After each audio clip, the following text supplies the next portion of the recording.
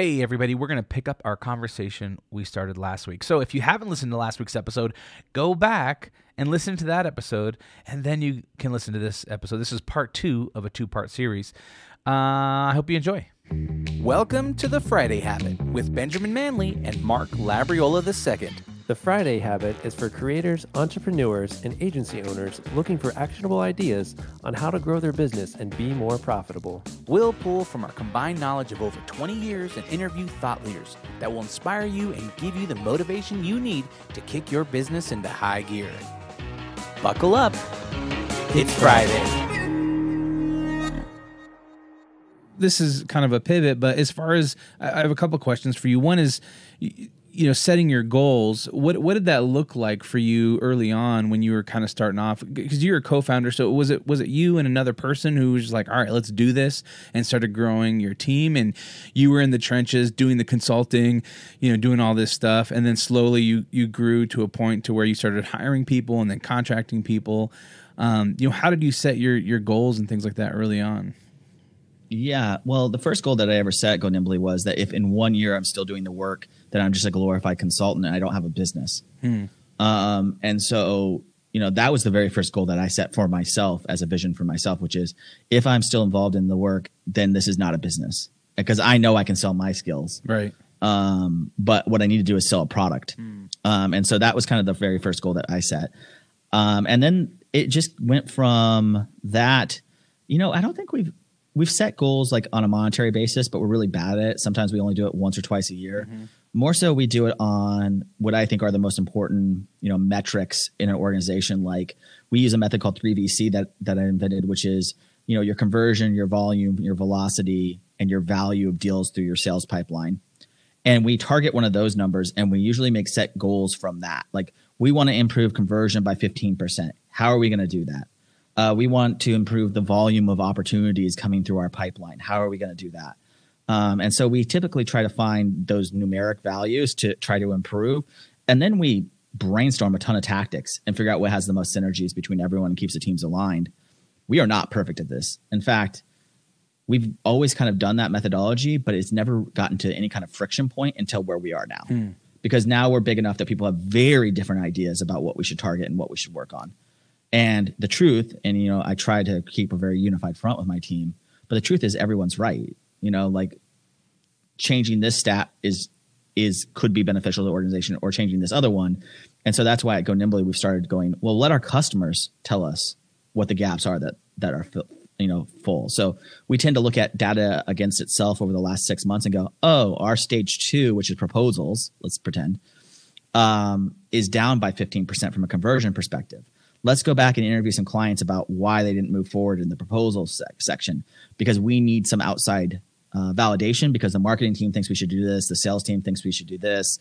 I, as CEO, think we should do that. Let's go see what our customers actually think and why they didn't maneuver through that stage. And so we've started gotten to a place where we allow the customers, for lack of a better way, to vote with their dollars. And that's what we prioritize as an organization.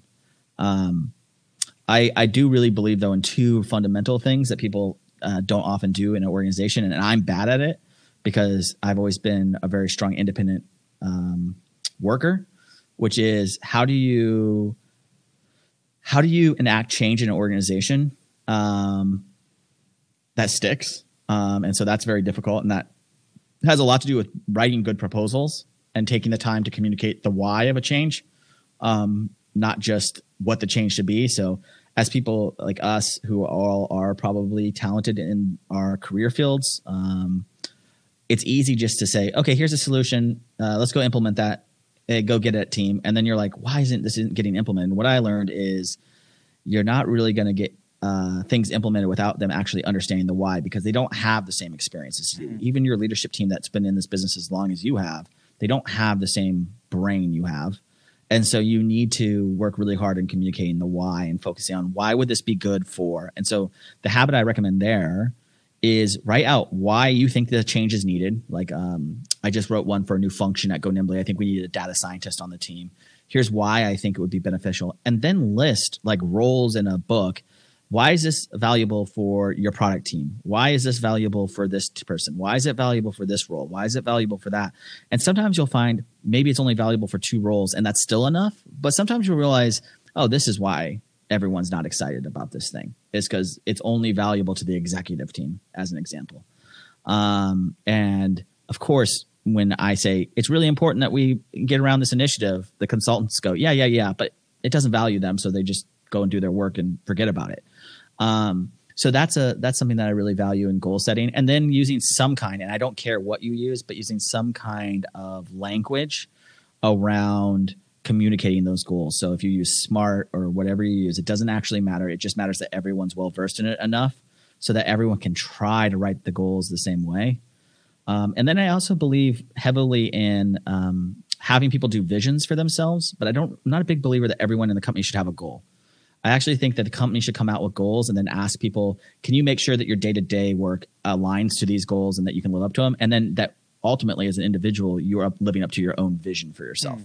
So, I lead vision exercises with my team where they write, in a year, I want to do this. And those visions have to be realistic, but also aspirational so that they can push themselves and so they can see themselves growing towards their own visions. And then the company has a vision for 2025 that we share and talk about often, which is like, how does our daily work contribute to Vision 25? And so those are the things that we found that really work. We tried all sorts of things, but those are the ones that really work. So with that, because that's interesting to me as far as, since you are kind of a flat organization, how does like performance reviews and things like that take place? And are you doing all those then, or? No, so I think of everything as a machine. So there's a head of the machine. And the head of the machine will do reviews about how well their machine are working, which involves people. And we do have heads of teams who are managers. So there is someone that's the head of services, a couple people that are, in the service hierarchy. And then there are a head of marketing and there's a CRO. So there are roles of manager. Again, the flatter organization believes only put management in when necessary. Mm-hmm. And that usually means when you create a new machine and you need to hold that machine accountable to some output. Mm-hmm. So I'll often take someone from the services team and say, why don't you go run on this idea and not put any managers in there? And my rule is I won't put structure around it until it's generating $1 million of revenue. Once it's generating $1 million of revenue, then you need to protect that and put in a little bit of management structure around that. I'm sure as we grow, $1 million will no longer be the mark. Maybe it will be $2 or $3 million to have these pods run. And I learned this from Patrick Condon, who was the ex-CEO of Rackspace. And he walked by my desk one day. I was just a snotty-nosed kid working in the tech support department, and he liked a band I had on my T-shirt. And he's like, "Hey, walk with me." And what's your name? He was talking to me, and I was like, "This is weird. This is like the previous CEO who now works on innovation." He was like, "Yeah, what do you think about this?" And I was just telling him about things, and then he pulled me into a room. He's like, "Hey, would you like to come to work for this innovation tank thing that we're doing here at Rackspace? And it's called the Redundant Server Cluster." And that turned out to be the cloud. So Salesforce was their customer. So very early on, I was working with Salesforce in this thing called the Redundant Server Cluster because some guy liked my T-shirt, which was really, really, weird and opportunistic. But then while I was there, he basically, schooled me in being intentional and pursuing things. And so that's where I learned a lot of these philosophies. And obviously I continue to read. But, I think that a lot of people don't understand that the key to growth is intentionality. And the key to habitualizing anything is working on it. It's not about succeeding. And I think that once you realize that your life is actually more of a series of failures, the better you can be at respecting when things go right. Yeah. When you have success. And I think that's a lesson that lots of entrepreneurs need to learn. Yeah. It's like that cliche saying, life is about the journey, not the destination. But I feel like when you do figure that out, like life's so much more enjoyable, right? Like when you can kind of be present, live in the moment and enjoy that process and of learning or that process of growing where it may be difficult, you start to have more joy and more peace and like more excitement for life opposed to, as a young man, you'd set a goal or want something and then you'd get that and then you wouldn't be happy anymore. And you'd be like, oh, now I need to find something new to cling on to, But then you would always be dissatisfied every time you achieve that goal. There was nothing left to Google or research, and there's nothing, left to satisfy. So you have to find a new thing to hang your hat on. But as soon as you become content in that process and knowing that like each day that you wake up and do your best, like you find more joy and fulfillment in life, so. Yeah. One thing that I was listening to one of your guys' episodes when you were talking about how you get people's feedback to improve your organization. This is something that we do. We use a tool called Culture Squads. So there are systems in our company, which are systems are documented processes that if you follow them, even if you're brand new off the street, you'll get good results at least 51% of the time. It's a recipe, follow it, don't deviate from it. And then everything else that we haven't mastered yet, which is there's a ton of that because we're in a new space that we're helping define, is cultural. And all it really is a series of best practices. And everybody in my organization, because they're all consultants, want to rush to saying, this is the way we should do it. And I go, well, how do you know that way is going to get the best result? And they go, oh, I don't. I just want to put rules in place because it's what I've been trained to do. So what we actually did is we created culture squads who meet on cultural issues and sort of set out documents and train people on the best practices of something that hasn't been systematized yet. How do you deal with that on your guys' end? How do you deal with the difference between things that you know work and the things that you're still experimenting with and get people's involvement? That's a great question. I think that we don't necessarily distinguish between the two states of like guaranteed this works, and I think it's always in question whether it's going to work or not. You know what I mean? So one thing we do, and this is actually what the Friday Habit system is about, the name, the Friday Habit, basically we do like a weekly review. Everybody kind of documents anything that comes up that week that was a problem or an idea for improvement. And then we discuss it as a team. Basically each team member brings up the things that happened or that they have an idea for improving. And we have our systems documented in simple checklists for the most part that kind of, and we always, whenever we have a new change we want to make in the organization about a process, of course, we decide, okay, what's going to trigger this change? What's going to make us remember that we made this decision? And then we update that checklist or whatever. But I don't think we have a distinction between what is set in stone and what is kind of like, oh, we're testing this out. It's just more like if it keeps breaking, we're going to keep working on it. And if it doesn't break anymore, it won't come up. I guess that's kind of the way we do it. Yeah. As far as, your systems and processes and things like that, how did you go from being kind of you, and you kind of said earlier that you set that goal of, hey, if within a year I'm still, in the trenches doing this, then I have a consultancy, not a business. At what point did you start hitting a particular growth point to where you had a lot of systems in place? I mean, I know like a lot of young entrepreneurs and people coming up, it's kind of run and gun, and you kind of just take things as they come. And what have you found as something that was successful in your own life and career to help you kind of set those systems and processes in place and then continue to grow and move forward and expand and kind of increase your area? Yeah. Well, here's something that I think that most entrepreneurs don't do, which is my goal was to work on my business, right? And my goal wasn't to service customers. That was a byproduct of being young and not having the resources. But if I had $1 million of money, I would never have touched customers, right? Because my goal was to build a business. Mm-hmm. And not because I don't love customers. I love customers. And I spend time with them, and I love talking with them and making sure that the services are up to par. But I made it my job as CEO to work on the business, to work on the strategies, to work on the processes internally that were going to get us to the next level so that my team could focus on delivering the product. And I think that a lot of entrepreneurs early on lose sight of that. They get involved in their product too much and they don't work on their business. And I think that, one of your guys' recommendations is take half a day, take a day a week to work on your business. I would say my advice is take 1 or 2 days a week to work on your product. Spend the rest of the time inside your business, because you will transform your business holistically, because you will understand your business backwards and forwards. You will understand, the market functions that are at play. You can give yourself an MBA in your own business if you just spend the time on it. And once you have that MBA on your own business, nothing can really shock you. Like nothing that we've experienced as an organization, growth or otherwise, has shocked me, because I'm always ahead of it, because I'm always focused on working on the business. I'm always focused on, okay, where are we? What is this risk? What's that risk going to take? I'm very, very much a risk taker. I believe fully that Go Nimbly will fail or be successful on its vision and mission. And I'll pursue that until we're bankrupt, or I'll pursue that until we're wildly successful. And everyone that's gone into business with me knows that, right? Knows that I can always start a million businesses. So I'm going to take this idea all the way to the end. And if it turns out that the big bet in this marketplace wasn't true, then we're going to ride it to the very end. You won't see me pivoting from the mission. You'll see tactics change if those aren't correct, but you won't see the mission pivoting.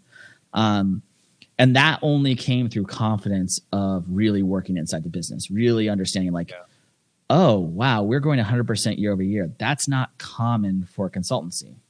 These are more in line with software. Oh, customers are coming to us because we have this experience in this field that's very hard to get experience in, working with SaaS, tech companies, and they trust us.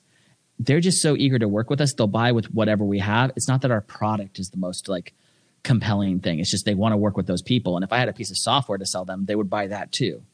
Right? It's just acknowledging these things that you don't get when you're actually working in the day-to-day of the business. And so getting yourself to that position as fast as possible is What do you think best. are some great ways to do that? Because I know, a lot of times, I know for my business, right, a lot of it's built on my own personal brand, where it's like clients come to us or we get referrals because of, Mark Labriola, And so I think the biggest thing that I've been trying to deal with, or I've struggled with, is that, how do I grow outside of myself? How, if it's like, we want Mark to be on this project, or we want his creative ideas, or his voice to be spoken into this thing. It's like, how do I kind of remove myself? Because right now we're still at this growth period or space where everything really is coming through my own personal network. It's like connection of a connection of a connection. And it's not. I want to say Go Nimbly is too. Not going through our networks anymore, but referrals. We do outbound. I do these podcasts. Our product is roughly $350,000 to $400,000 a year. So, a single podcast is not going to usually generate someone that wants to come write a check for $400,000, right? So, I do this because I actually think what we're doing and how we're doing it is going to be a value differentiator for any organization, and it will be the default way that marketing and sales and customer success teams run in the future. And I think it's, especially during the age of ending of COVID, quote, people are going to want to make up something. I think this is a valuable way to make up revenue you lost. So that's why I'm doing these podcasts and why I believe in doing it. I don't do it for the leads to Go Nimbly. I don't think that really works in because our product is so expensive. Right. But what when I'm working through these kind of thoughts that you just mentioned, I am a very big believer, and you guys seem to be in retrospectives and things like that. And one of the things that I did very early on is write down my principles, write down how my brain works, try to communicate that. This is something that's still an ongoing process. Explain, how I get to where I get, and then also know that it's natural for customers to want to work with you, but you are not a business until customers trust your methods. And I would probably start to diversify my brand away from me as an individual and into my methods so that they could feel supported, right? That being said, there's tons of independent consultants who make a lot more money than I probably even make, just being the source, the resource. I don't like that the word entrepreneur means everything. It means the person that's doing one, in a one person job, or it means the person that's running, a 3,000 person company. I think we're all risk takers. I think we're all maybe all entrepreneurs, but there's a difference between building a business, in my opinion, and marketing yourself and marketing your own brand and making as much money as you possibly can off your own brand. I think that understanding that early on should inform every decision you make. So are you building a business and a company, or are you building, Mark's brand, and you want to maximize that, and you may need people to help you do that, but ultimately you want to be in the business of making $3,000 an hour, right? And I think that just deciding that and then letting decisions go, for me, I had to understand that I had to put rates below my talent level for my people I had on my staff, which means that I had to convince people on my team to take less paying jobs, essentially within the organization, to grow a product that was accessible to more people. And then as we brought in lower cost resources, because we made that decision, because the customer's expectations were not as high when you were charging them $150 an hour versus $300 or $400 an hour, we were able to build a company, right? But that was very clear because I wanted to build a company. Right. I wanted to go nimbly. I didn't want to build Jason Reichl's methodologies. I didn't want to build, any of my other co-founders. I didn't want to build their methodologies. I wanted to build a company. It's hard now though, because like now I'm in the process of creating my own brand externally, where, I can imagine that would have helped out a lot in the very early stages. But I think also that would have been a pitfall because people would have want to work with Jason. Now I have people coming in and going, hey, can I get Jason to come, someone like Coca-Cola or NASDAQ emails and like, hey, Jason, can you come do a speech about intentionality and revenue operations for us? And it's like, I would love to do that, but I'm not really in the position to do that, and I have to be like, no, I can't do that. Here's some resources that I've created that might help you. So I think it's a double-edged sword, and I don't think there's a clear answer. I'm sorry, I'm kind of going all over the place with this question. But ultimately, I feel like making those decisions early on can help a lot. Yeah. I totally agree because I did freelance for years under my own name, and then I finally started my own business under a knapsack from the beginning. I was like, I want this to be its own brand. I don't want it to be tied to me. But I wish I would have known a little earlier on about how to systemize a business, and kind of some of the keys to how a lot of it comes down to a lot of creatives, I think, are kind of perfectionists or not great at delegation, those types of things. So it took me a long time to try to learn through some of that stuff. And now like my team pretty much runs itself. I'm taking this week off to build a treehouse with my kids, and I came in for one thing to record a podcast. And I'm like, everything else is running on its own. It's amazing, right? And I love that feeling. And one of my goals is to kind of create these small creative companies that run themselves. I don't plan to be totally detached from them, but I would like to be able to take these little concepts, like currently this one is we build Squarespace websites in one day live collaboratively with clients. We have a methodology around that. We love doing it. But like, I want to apply that to maybe a video company or, whatever it might be. Like, what are some new little things to spin off? But looking back, I totally agree. I think that just if I had thought more, like I think about now when I start a new company, if I from the beginning, like your mindset was of, if I'm working in the business, for a customer within a year, then I did not create a business. You know what I mean? Yeah, and I don't mean that to be flippant because exactly. It depends on how you define a business and all that kind of stuff, of course. But and there's nothing wrong with that. It's just like, to me, I agree. That's more what I want. Is I want to create a machine or like a living organism that kind of exists in the world and solves a problem on its own without me feeding it all the time. Yeah, totally. I totally agree with that. When I first started Go Nimbly, I originally had the idea of like a 12-person think tank that was doing innovation work in the space that we're in. And it was only through market demand that said like, oh, this is not going to be a 12-person company. This is going to be a much bigger company, right? That was us being opportunistic, but we never had to give up our vision of being a company because the original vision was very small, and to have the only hurdle that produced to be opportunistic was the one I said where I was paying a lot of people what their market rate was. And as demand went up, I was like, I can't keep hiring these kind of people. That just doesn't work. It works when you're a think tank and people are paying you for your innovation. Doesn't work when a market is heating up to the point of people wanting it, even if they don't want the innovation. And so we had to pivot, for lack of a better word, pivot in the strategy there slightly, but it was still about building a company, which just became a different company, like a different tactical company. So those are things that you will face. I think anyone can learn to run a business as long as they're willing to be retrospective and look at what's working and what's not working for them. Yeah, that's really good. That makes sense. Some people say, entrepreneur is something you're born with. I don't actually believe that.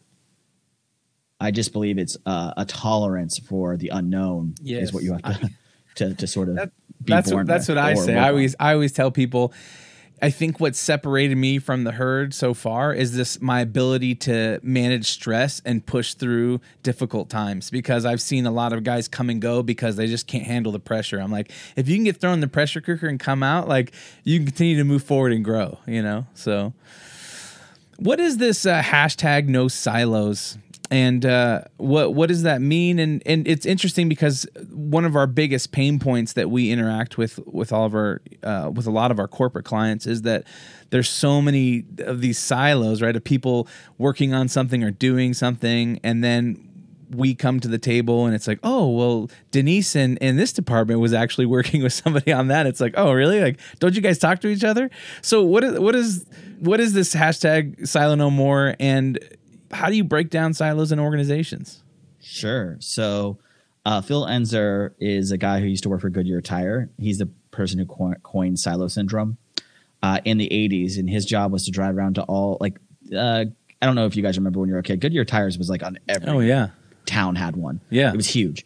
And it had grown to a point where the corporation was like, oh, people are no longer going to us because we can't deliver this consistent experience. We built this infrastructure, but the stores run very differently. And so they hired this guy to go around and try to make all these shops work the same, take what processes were working in Idaho and bring them to California, so on, and sort of streamline the organization. And he failed miserably. And he was driving through Iowa and he looked out the window and he saw a grain of silo. And he's like, oh, this is what each of those stores are like. They're their own little independent islands. And so he went to do some research. He spent his entire life just basically defining the problem space. He passed away a couple of years ago, so he didn't really get to see where I think we are, which is solving the problem space now. But the problem space was in an organization with high degrees of change. So like in the case of Goodyear Tires, they were growing very rapidly. People will silo because they need to protect their own little piece of land because the ground is moving underneath them. Degrees of specialization. So, you know, when you're in one climate and another climate at Goodyear Tires, you would think that you're just replacing tires, but you're not, because there's all this specialized knowledge that's required based on the locations you live in. The sort of incentive models. So, you know, they were not all incentivized the same way. And then ultimately the sort of language that they use around talking to each other. So people would like, and this is really true in developers. If you ever talk to a developer or a designer, which all of us, I think, have a background in some level of design, we could talk in a way that would alienate our customer so that the only thing they could do is stop talking to us. And, you know, the goal is to not do that. And so, you know, people would start talking about, you know, well, what about this thing and this tire and this car thing and this rubber and da-da-da. And then suddenly you're like, okay, well, I can't handle this conversation. Yeah. I can't. So those are the silos that people do to protect their job. And they do that because they don't know how to align to something broader. So it's totally 100% natural. Everyone does this. This is why when someone, even if you know that something's true about your friend and someone says something about them that's true, and you're like, if they call them like, oh, Don is selfish. And you're like, yeah, Don is selfish, but don't call my friend selfish. It's like a protective mindset, right? That you move into. So that's true in organizations. And so these silos get created because of necessity. In sales and marketing, common, they don't agree. They have these handoff points, but they're not really aligned. And that really comes from the fact that all these organizations were their own little independent islands for a long time. And then we suddenly slammed them all together in the age of the internet and said, oh, marketing, sales, and customer success, you have to work together. And all of them have no idea how to do that. So that's the silos. And so what they do is they put their little hand through the bars and try to shake each other's hands and do handoffs instead of actually being aligned to missions. And because most entrepreneurs are brought up through our standard system, they don't ever think about questioning those handoffs at all. And so what you end up doing as CEO is reinforce those silos. And reinforcing those silos hurts organizations from being innovative. And it hurts organizations from maximizing based on their customer. Instead, what you end up having is a CEO who has a head of sales and a head of marketing in their office who are fighting with each other about agreement of what leads to qualified sales stuff looks like. And those kind of arguments don't benefit the customer because the customer doesn't care if they're a lead or an opportunity or a whatever. They want their pain solved. And so if you find yourself in a lot of positions of that as a CEO or in a business where you're constantly needing to defend your work and not thinking outside of yourself, you are definitely in an organization with silo syndrome. And most tech companies, because of how fast they grow, naturally become silos. It just is a thing that happens. It's why I chose to focus this methodology in this space. Because, you know, you talk to any CEO who's run a tech company, they'll tell you, oh, I remember the good old days when we all wore multiple hats and everyone was aligned to the mission of the company. And it's like, yeah, that's because you didn't specialize. You didn't say your job is Salesforce administration. Your job is to do email campaigns. Your job, you said, no, we need to get emails out to people. We need to we need to make sure that our systems work. And then people stepped up and filled in those blanks. And so that's a very different way of running an organization. And ultimately it benefits the customer. So that's what it is. And how you break it down is you just take away the things that are what we consider KPIs that are bullshit. So we talk a lot about momentum KPIs, which means if we follow these KPIs, they lead a path to additional revenue. I don't care about how many MQLs they have. I don't care about what scores they have. Unless you can tell me there's a correlation between if they have a score of 70 and above and if we close them, then I don't care about that as CEO. And if as an internal team you need those things just because you feel like they're important, you hire a lot of people with experience outside the industry who want certain things, that's fine. But I don't care about talking about them because the entire revenue team, their goal should be to increase revenue for the organization. And if I could give all of them a number to work against, I would. Right. And so that's where we're working towards is trying to unify those teams and give them one North Star metric and say, yeah, you can have these KPIs, but they need to actually be tied to closing business.